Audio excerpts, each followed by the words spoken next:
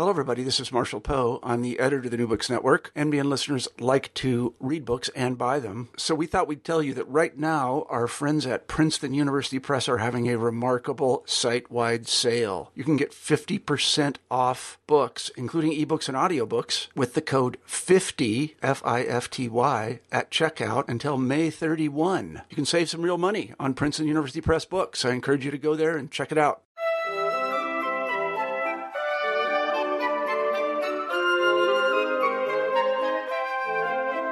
Hello, everyone, and welcome to New Books in French Studies, discussions with scholars of France and the Francophone world about their new books. I'm your host, Roxanne Panchasi.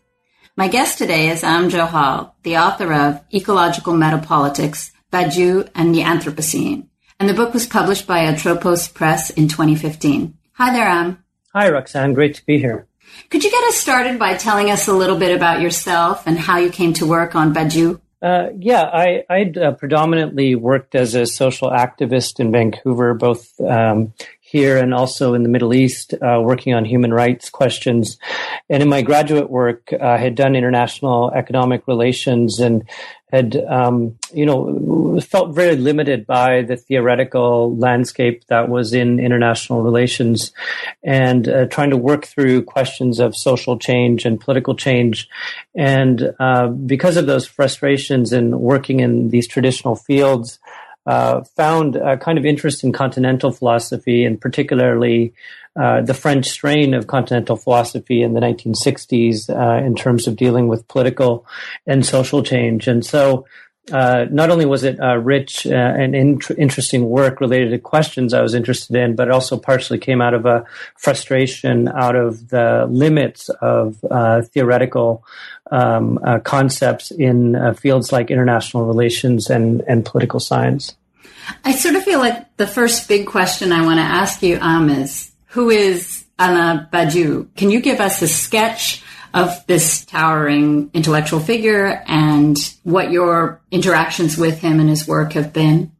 Yeah, Alain Badiou has become a much more popular figure in the English-speaking world since the 2000s, and his the English translation of Being an Event, his most well-known book, didn't happen until 2005. And so in some sense, he's become much more well-known outside of France. Much more recently, he's in his late 70s right now, but he's theoretical background is important in French philosophy, is, I think, particularly important if you look at the kind of long moment in French history. His father was a member of the French resistance and later on became mayor of a city. Alain Badiou grew up in that kind of political context of the French resistance, and in that time of the 60s, French philosophy was a very rich period. He, for a period of time, had his own television show where he interviewed philosophers, but his theoretical kind of influences involved, almost in this order in a way, Jean-Paul Sartre, Louis Althusser, and Jacques Lacan. And he was heavily involved after that in the 70s in a very French strain of Maoism that were involved in theoretical questions that Mao had posed. It was a very militant period in the 70s. And in the early 80s, with Althusser's structuralism and Lacan's work following somewhat out of fashion, Badiou himself moved away from a much more militant, politicized philosophy into a more systematic one, which brought mathematical concepts into questions of being. And so it definitely has changed substantially over the years in terms of what his interests are, but certainly his work Being an Event is something that a work that has continued to resonate, as well as Logics of Worlds in the follow-up to that book. But in terms of his interventions, whether it's in ethics, metapolitics, the kind of speculative turn in continental philosophy, he's moved through those big moments. And of course, French philosophy is full of lots of fights. There's a very well-known one between him and Deleuze. But I think what's interesting about him is that he continues to remain fully committed to a kind of militant tradition. And in his late 70s, continues to have tremendous output in terms of his thinking and in terms of a new generation of students who are continue to be interested in his work. And you've had the opportunity to participate in seminars led by Badiou, is that right? Yeah, that's right. I sat in seminars of his in 2012 and lectures by him. I attended a master class with him at the University of Amsterdam as part of a conference. And so I'd actually originally, as part of my dissertation, was going to be looking at questions related to climate change and international relations and movement and thinking about space, and originally wasn't thinking of working with Badiou's work, but in his seminars of 2012 at European Graduate School, he spent a couple of days going through the environmental question, the larger question of climate change, as a part of his discussion, and he really hasn't had a long history of delving into environmental questions. And so after being, very influenced by some of those seminars, decided to combine what I was originally planning to do and place it around bringing Badiou's work into the environmental questions, kind of forcing these things together, even though it wasn't something Badiou had been associated with as other philosophers in the French tradition had been, like Bruno Latour or Michel Serres. I want to come back to something you mentioned there about doing this. So this book is a published version of your doctoral thesis that you completed at the European Graduate School. And I know we have a number of graduate students who listen to the podcast. So I'm just wondering if you could tell us a little bit about working at the European Graduate School and what that experience was like doing your doctoral work there. Yeah, I think it is very much an experimental school based in Switzerland, and one of the values of it is the quality of the people that they bring there to lecture and give seminars. So I had an absolutely fantastic experience being there in terms of being able to take seminars with people like Giorgio Agamben and Judith Butler, Jacques Rancière, Avital Ronell, many, many others. And it is very an independent program. There isn't a lot of support in between the years that you're there, but certainly being able to spend time with these thinkers that have influenced continental philosophy over many, many years, and actually seeing them debate one another sometimes in public settings. It's a very, very rich experience to be there. And I had an absolutely fantastic time in terms of new thinking, in terms of being challenged related to questions in continental philosophy. And it wasn't just specific to my topic, but there's not that many experiences you can have, like sitting in a class with Judith Butler where she's working through Walter Benjamin. It's quite an extraordinary thing to go through. And in the same way, seminars with Badiou were absolutely life-changing for, I think, many people in the program. I think it's one of the few places I've gone to where when a seminar ended, some students were literally crying because it was over. That sounds pretty incredible. All right, well, let's talk about the book.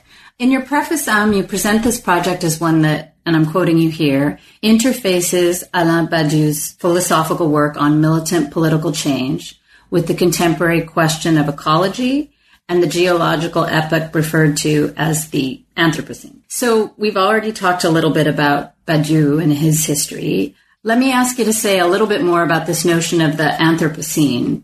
Yeah, the Anthropocene is actually quite a debated topic as to what it means, what era does it refer to, and in fact, geologists right now are trying to officially to see if it will be known as an era, and that's going to be determined sometime, I think, in 2017. But it refers to the geological period where human beings are making such an impact that it, in fact, is a geological epoch similar to the Holocene or others that have preceded it. That this, from a historical point of view, places the human at the center of these profound changes happening at the global level in a planetary sense. For some people, this period begins when humans enter the earth in the beginning of the agricultural revolution. Still others refer to it at the time of the British, the Industrial Revolution in Britain, with the development of the steam engine and other things in the 17th and 18th century. Other people refer to it as the period following the Second World War, which is also referred to as the Great Accelerations. But certainly the period where capitalism takes off, where human impact is having a direct impact on the climate in a new and profound sense, where the very question of existence is put onto the table. So I certainly define that as a period beginning with the Industrial Revolution and certainly followed by the Great Acceleration from the Second World War, where it becomes scientifically verified, this human impact on the planet. Well, as I look at your title, I'm not going to ask you to define ecological metapolitics, your term that you're using and mobilizing in the book, because we're going to be talking about it for the next little while. But I did want to ask a question about the significance of the use of the terms ecology and ecological. And if you could say a word about, well, why not environment? What does it mean to use ecology and ecological rather than environment or environmental? I wanted to place ecology within a political context. For Badiou, and the way he approaches the ecological question is that, yes, it certainly has to do with nature, it has to do with other living beings, but the question of ecology as it's placed into a contemporary context is ultimately mediated through a subject, through a human subject.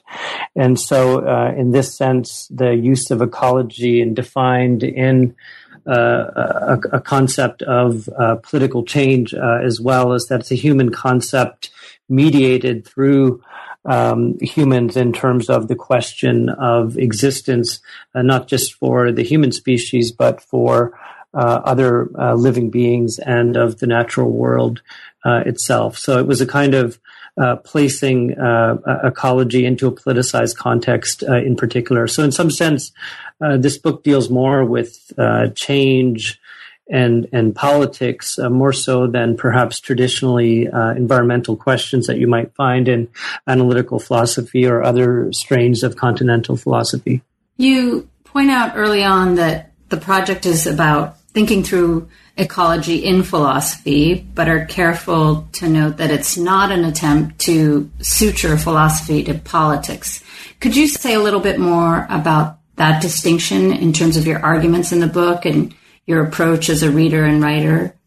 Yeah, since Badiou was also my advisor and I was working through his work, I had to defend my use of him in front of him. And so for Badiou, he views truths exists outside of philosophy. And so for him, politics, love, science, and art are the fields which produce truths. And for him, when philosophy sutures itself onto one of its conditions, it produces a disaster. That philosophy ought to mediate and consider within these fields where truths emerge, the consideration of philosophical concepts.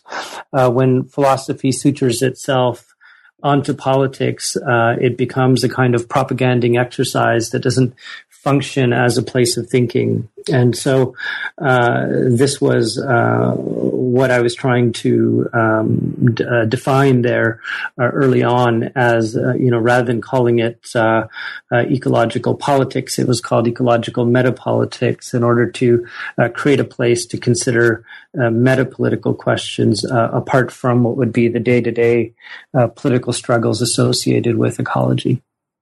In the introduction to the book, you note that Badiou isn't really viewed as an ecological thinker or someone thinking through these Anthropocenic problems per se, but the first chapter of the book does explore his own work on ecological questions and issues. So what does he have to say about these things, and how does that fit into his broader oeuvre in a philosophical and a political sense?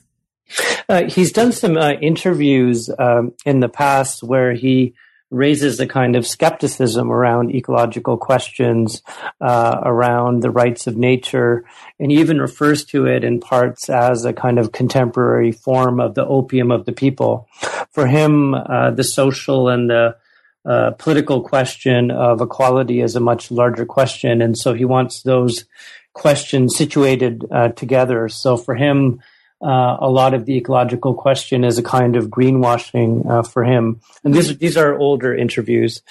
In the seminars that I was able to attend, he talks about kind of dialectic between change and tradition. And he also situated that particular lecture in terms of the task of the old man. He was referring to himself as somebody near the end of life, that anyone at the end of life is trying to transmit a kind of tradition. And tradition can sometimes be situated on the side of change and sometimes on the side of a repetition of the world as it is. And so he gets into these questions of capitalism, where he says, capitalism also is a kind of change itself. It wants a kind of monstrous desire for newness. And so when we talk about change, what exactly are we talking about? And in the ecological question, he sees an idea of a kind of a call for a new modern tradition, something that actually is connected to a traditional sense rather than one of newness, but also is a move away from the contemporary capitalist condition. And so these are the questions he kind of works through in his seminars related to ecology. So in this chapter, you really are starting to work towards definitions of ecology sort of after Badiou, and a definition of your notion of ecological metapolitics. So I guess I'm wondering, how does philosophy help? How do these ideas of what it means to live, die, mourn, the event, help you to come up with a definition of this notion of ecological metapolitics? Yeah, I think that, many political, social movements, previous ecological movements bring up questions of catastrophe, of the end of days, these types of questions. Other times, the ecological question rests on particular tactical struggles. We should save this forest. This needs to be shut down in order to save the planet. And so there tends to be sometimes a kind of hysteria associated with it. And sometimes I think a place like philosophy can allow for a place for broader questions of the relations between human technology and nature to raise new types of questions that the ecological question that the Anthropocene brings to the forefront. So in some sense, these are actually age-old philosophical questions that, go back to Plato and other people in the continental tradition. In some sense, it's about asking old questions anew within this particular context and with the ecological question at the center of it. And so, and also I think what I would add to that is that what has traditionally circulated as environmental philosophy, I had a profound frustration with. I got large anthologies on environmental ethics, environmental philosophy, and I found in reading through them that there wasn't, for me, a lot there that I found inspiring or interesting in terms of what the stakes of the question appear to be today.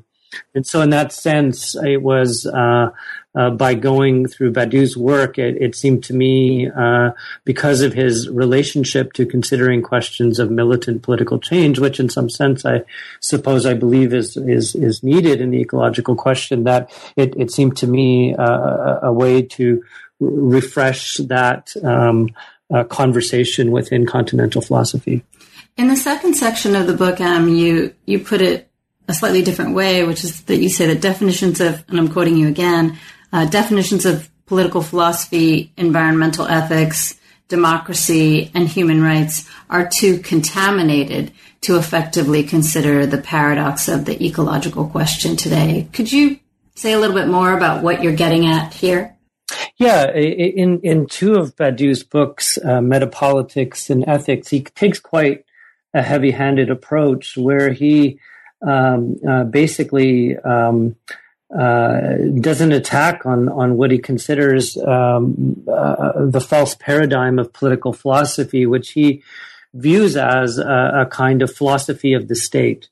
And so his definition of politics, which has a relationship to truth, which for him is a material construction, that truth is something that is materially created and that it cuts a hole through knowledge, that knowledge is circulated wisdom and facts, whereas the truth is something that needs to be constructed. And so for him, a political philosophy that is a kind of discourse of the state, of constitutions, of different norms in democratic traditions, for him, that is a kind of limited nature of politics. And so for him, the state or political philosophy reduces the individual capacity to create change or to build some tradition that is different than what he refers to as democratic materialism.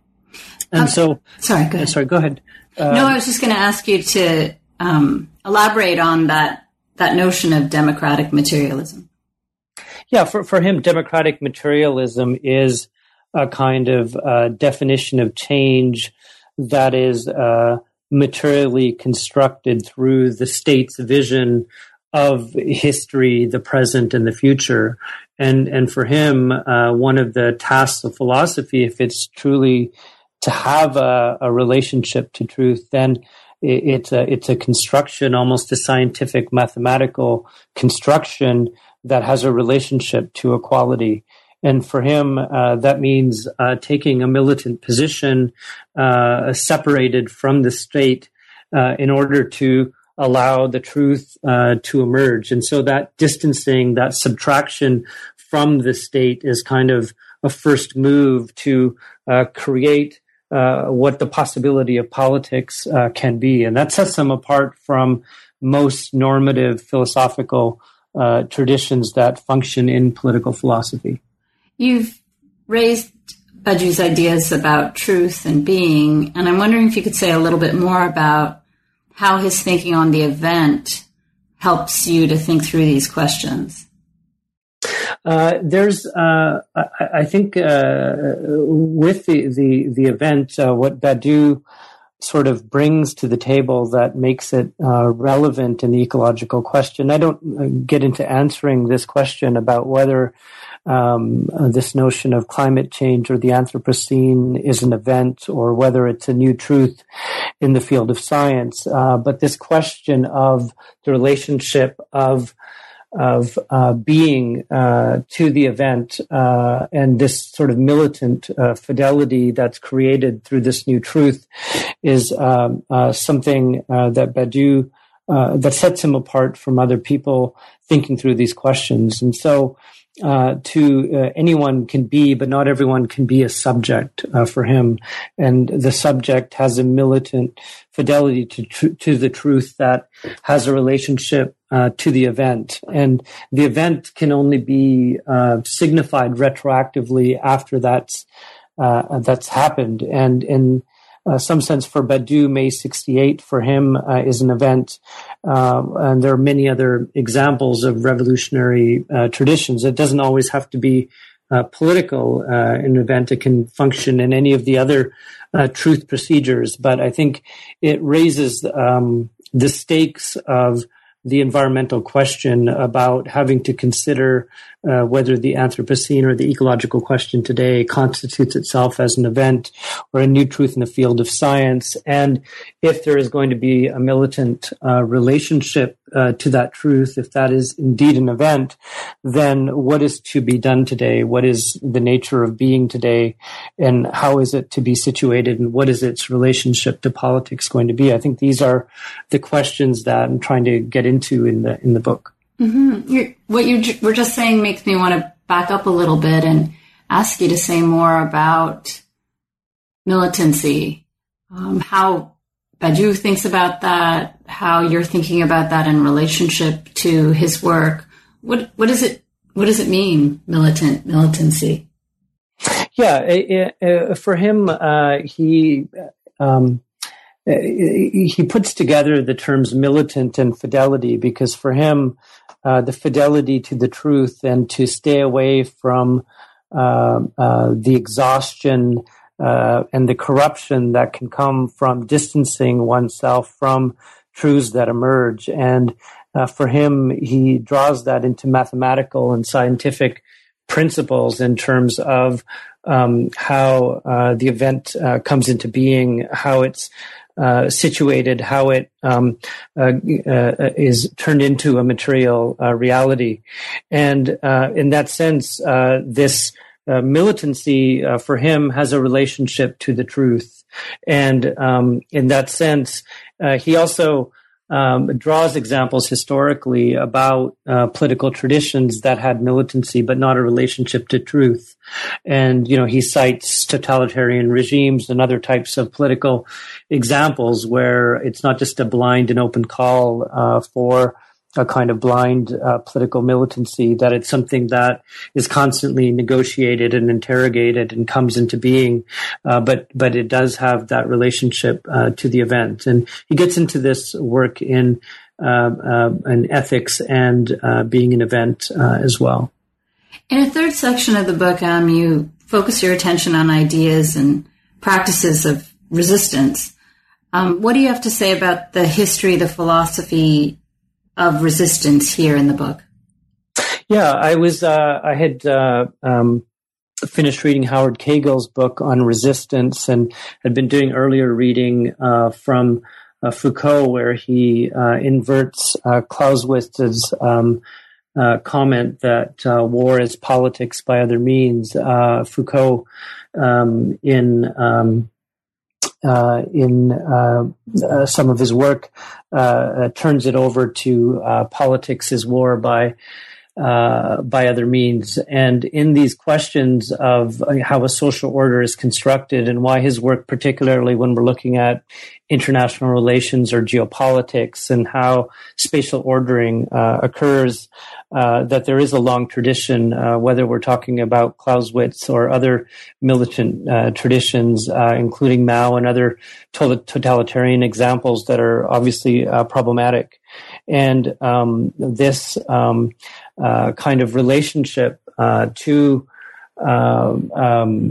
people making change and their relationship to the state is something that's always brings up new questions. It was covered partially by people like Carl Schmitt on The Partisan.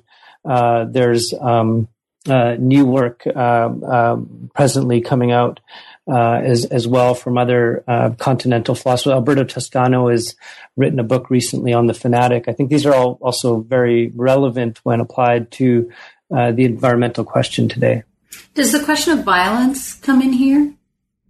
Not in a large sense, but the question of resistance that Kegel goes through does get into questions of the relationship of violence and truth. And I think those are obviously problematic concepts and contexts, but they certainly are part of that philosophical tradition. And one of the things that is at stake today is as we see a kind of polarization, both in terms of inequality, in terms of exacerbation by environmental questions, that these divisions that exist today, that pre-exist environmental questions, but are exacerbated by them, that we're going to see these questions come into play more and more so. And that's why we see areas like the U.S. military and other ones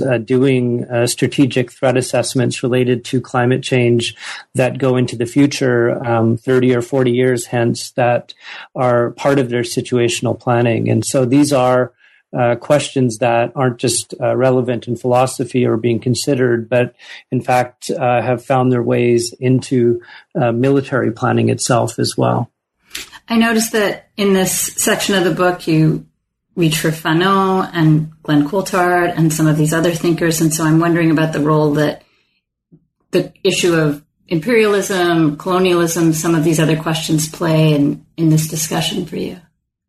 Yeah, in terms of Badiou, a lot of his writing related to the colonial question relate to Algeria, and though he references them somewhat in other contexts, in some sense they're in need of some renovation. And Glenn Coulthard's work, Red Skin, White Masks, and his use of Fanon to interrogate Hegel and the master-slave dialectic. These are, I think, very relevant questions. In a much broader sense, it's very difficult to think of an ecological solution or some kind of movement towards making the situation somewhat better without a connection to Aboriginal ways of being and thinking and relationships to the land. And so I think besides Glenn's work, there's many, many other thinkers as well that are putting these questions into a contemporary context with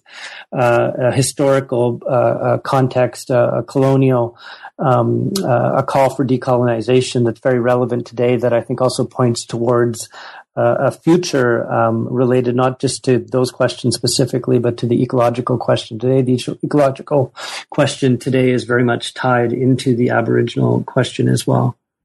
In a fourth section of the book, you focus on geopolitics and questions of sovereignty on scales both local and global. So could you say a little bit about how you're using this term geopolitics in the book? Yeah, the geopolitics, of course, came through a geography tradition and a war lexicon, and has a connection to Mackinder and others from geography. But this broader question of spatial ordering and power and the assertions of power in a geostrategic sense, I think is an important question, because with the ecological question and with new divisions and divides that are being created, it will still be situated and mediated at levels of power. And so those questions and how the planet is ordered and how power functions now and into the future is a very relevant question related to ecology. So what does it mean to speak of an accelerationist geopolitics? Once again, with old philosophical questions of the relationship of the human to technology and the tool and its impact on nature, with the Enlightenment tradition, was the view of a kind of human mastery over nature with the scientific revolution and other advancements of the time, and critiques of that came in through the Frankfurt School and others. But today, with the type of sovereignties that come with technology, information technology, and others, the work that Benjamin Bratton and others are working on, where we're really seeing, in a kind of geospatial sense, something beyond the nation state, something beyond the Westphalian framework of mediating dispute and conducting a kind of sovereignty. And so these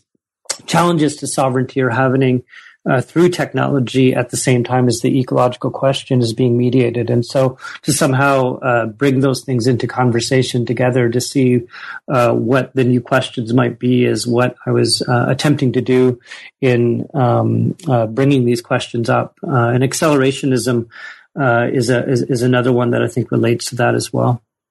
So what does it mean to call for or to elaborate a new nomos of the Anthropocene?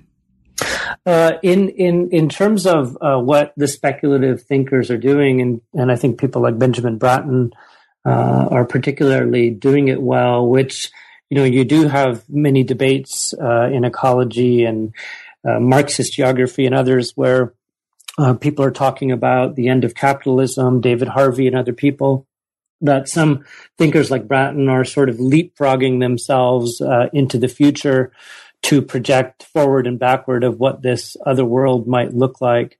That's something beyond capitalism without getting fixated on these questions of how or when it might happen. So it's a purely speculative kind of intervention that's being driven by outside and around these questions of apocalypse, end of days, relationship between humanity and capital, and these types of questions that somehow jumping forward into something beyond the end of the world as it is, or at least how it's functioning under a capitalist logic, that we can somehow imagine some new context, some new way of being, and to project backwards into present day. I think those are very speculative, very theoretical, and they tend to function very much only in theory and in artistic movements and tend not to make it into actual political life, but they're nonetheless very interesting approaches to some of these questions. So just to follow up on that, you write at certain points in the book about this notion of a non-capitalist modernity. Could you say more about that? Yeah, in some sense, Badiou's done a number of interviews following the situation in Greece and related to the ecological question, where he does call for the desire for a new modern tradition and what that might be, and something that's sort of against a classical revolutionary vision that might also be on the side of change. And so when we're talking about this relation between tradition and change and this call for a new modern tradition, it also brings up the relation between nature and history, and those things, those kinds of questions go back many years, and the role of ecology in placing itself within the question of a new modern tradition, I think, opens up the possibility of talking about something new. And in this sense, it takes it away from the question of the end of days or the impending apocalypse that oftentimes is associated with the environmental movement and particular strains of it, like deep green ecology and other types of movements such as that.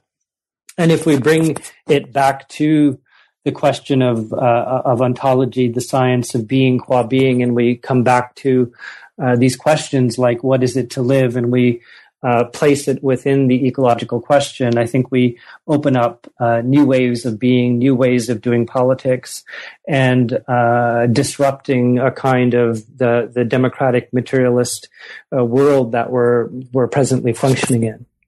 I want to ask you a little bit more about that, and something you said at the outset, which is that you have been for many years an activist and still are one. And I'm just wondering about, I guess this is a biographical question as well as an intellectual and political one, that, how you bring these things together, a project like this one and its philosophical preoccupations with the world for you and how you regard that of others, of political activism. How do you bring those two together? Mm-hmm. I think for somebody like me who has worked inside formal political sense and as a social activist in nonprofit organizations and other voluntary activist interventions, is that for me, and I think has a particular kind of relationship to the Olympics in Vancouver, that there come periods of the exhaustion of the political, and I think that when things are particularly situated, or there are certain closures in the political world, in the mainstream political world, in the big P sense of the word, I think that what philosophy and theory has to offer is the possibility of something new. And one of the quotes I really like of Badiou's is that for him, he talks about theory being the attic in your house that you go to in a state of exhaustion, where you carve your knife to go back out into battle again. And in some sense, it places places a value of a kind of thinking through and a working through of these closures, that one can go back and act in the world as well. And so I think I found it, particularly going through Badiou's work, and I think him having a long view of political change itself, that I found very valuable, and I would even say therapeutic in some sense, of this kind of working through of the political, of how one should be in the world and how one can possibly act in the world, and that relationship between politics and truth, and to work it through theoretically in that sense, I think has been quite valuable. What do you have to say in the book about the possibilities of collective interventions along these lines? In some sense, Badiou's relationship to Lacan, and how he writes about desire and the notion of equality and collective movement, very much how he's talked about it for many, many decades. It certainly has a relationship to many things that Naomi Klein writes about in her book, This Changes Everything. And although Klein is much more of an immersive journalist than she is a theoretician, there's certainly, in terms of how my work lands down working through Badiou, the conclusions in it, although perhaps a bit more theoretical than specific, certainly have a relationship to what Naomi Klein writes about in her book as well. You come back again and again throughout the book to the notion of the affirmative and affirmation and philosophy's relationship to affirmation. And I wonder if you could say a little bit more about that. You make a couple of points about not beginning from a negation and the affirmative role of philosophy with respect to these questions of ecology. Could you say more about that? Yeah, Badiou gave a seminar 5 or 6 years ago, a public lecture and a paper, and he kind of reworks his relationship to negation, and he, of course, he does that with a relationship and a discussion of Hegelian dialectics. And in order to challenge them, he presents a model of philosophy that begins with an affirmation, but still employs negation after the initial affirmative sequence. And so for him, rather than beginning with a negation, that one should begin from an affirmative structure in order for the truth to emerge. And he does this by arguing for a kind of subjectivity that comes from the subject and the movement as a first operation of the dialectic. And for him, to begin with the negative dialectic means that it leaves you inside of the logic of the state or inside of the logic of capital in some instances. And so it's in that subtlety, by beginning with affirmation of what the relationship to truth might be in a political sequence or movement, that one can get outside of either the logic of the state or capital or whatever adversary might one be working against. And so in some sense, this isn't so different than things like in the time of Malcolm X, when he argued that, you can't sit on your hands and knees and beg for equality. You have to stand on your own 2 feet and push back. In the same way that Fanon talks about looking away from the master. In some sense, he's speaking about a kind of affirmative subjectivity. So this call around an affirmative dialectic or approach has aligned with other thinkers of change that work around the notion of negative dialectic, which oftentimes functions as a kind of culture in activist or social change oriented organizations, not just specifically in ecology, but in social change in general. So I have sort of a two-part question about the conclusion and conclusions to the book, and that is, so what is Badiou's and then your and the book's perspective on the future with respect to the ecological question? I think I don't know if there's a particular conclusion per se, except that there is a call for a kind of collective universalism, a connection to equality, and a connection to politics as a truth procedure that is a kind of a call for a kind of militant change to bring about a new type of world, a new way of being, not just by a subject, but also a collectivity. And in some sense, the areas where the book doesn't get into, and I think this is probably the work of somebody else to do, which is that because Badiou is known as somebody who works through mathematical equations and set theory, that the Badiou's work can be brought more forcefully, I think, in the future into the ecological question by applying some of the mathematical and scientific sequences into the question more thoroughly. And I think we would be able to pull Badiou a little bit further into the ecological question, even though it hasn't been an interest of his. It was something that I think in the book, or in the way that I was able to get into it, the politics and the scientific side and the ecological question was something I felt quite comfortable in. But because I didn't have that mathematical grounding, that wasn't something that I ventured into. And so I think that where the book leaves off, I think, is a call for a kind of militant political tradition that is connected to change and a call for a new modern tradition. But there is, I think, a lot of movement and room for the scientific and mathematical part of Badiou's work to be brought into the question. So I have to ask you, because you mentioned having to defend the project and your ideas at some point, what is Badiou's response to what you've produced here? It was very intimidating. Secondly, he was quite fine and happy with how I had made use of his work and his general philosophical orientation and how it was applied into the question. He also recognized it as the first time that his overall work had been brought into the ecological question, that it hadn't been done as a book or a work before.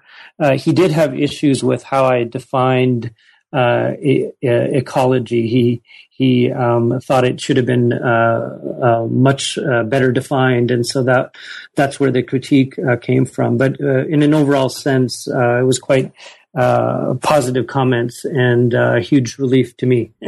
Yeah, I don't want to make you relive your dissertation defense, but given that you've actually been able to have a conversation with the person who is such a central subject of the book, I had to ask. So what are you working on now? Now I'm also looking at this question of a new modern tradition and trying to think that through some writing. Also, about 6 months ago, I did a trip working on a collective project with Matt Hearn and Joe Sacco, the graphic journalist, around the question of how the question of development in the age of climate change. And we did that as a road trip to Fort McMurray, Alberta, where the oil sands are located, and as a way of interviewing people and getting into some questions. So there's a couple of writing projects that are currently in their early stages. So when you're in those situations, do you harken back to the attic in your mind? I do, and you know, I think the theoretical space and the amount of reading that I've done around it that wasn't even related to my topic, I've still found it a wonderful place to continue reading, and so I am going through The Fanatic by Alberto Toscano, who's a translator of Badiou's. And so I think that there's I think Eyal Weizman is doing really wonderful work related to politics and space and forensic architecture. And so there's other people's work I'm continuing now that I'm away from the specifics of a dissertation to be able to get into. So I'm continuing to read a lot, even if I'm not necessarily putting out anything in writing anytime soon. Well, I just want to thank you so much for joining me and for writing the book. Oh, thank you so much. It was great to speak with you.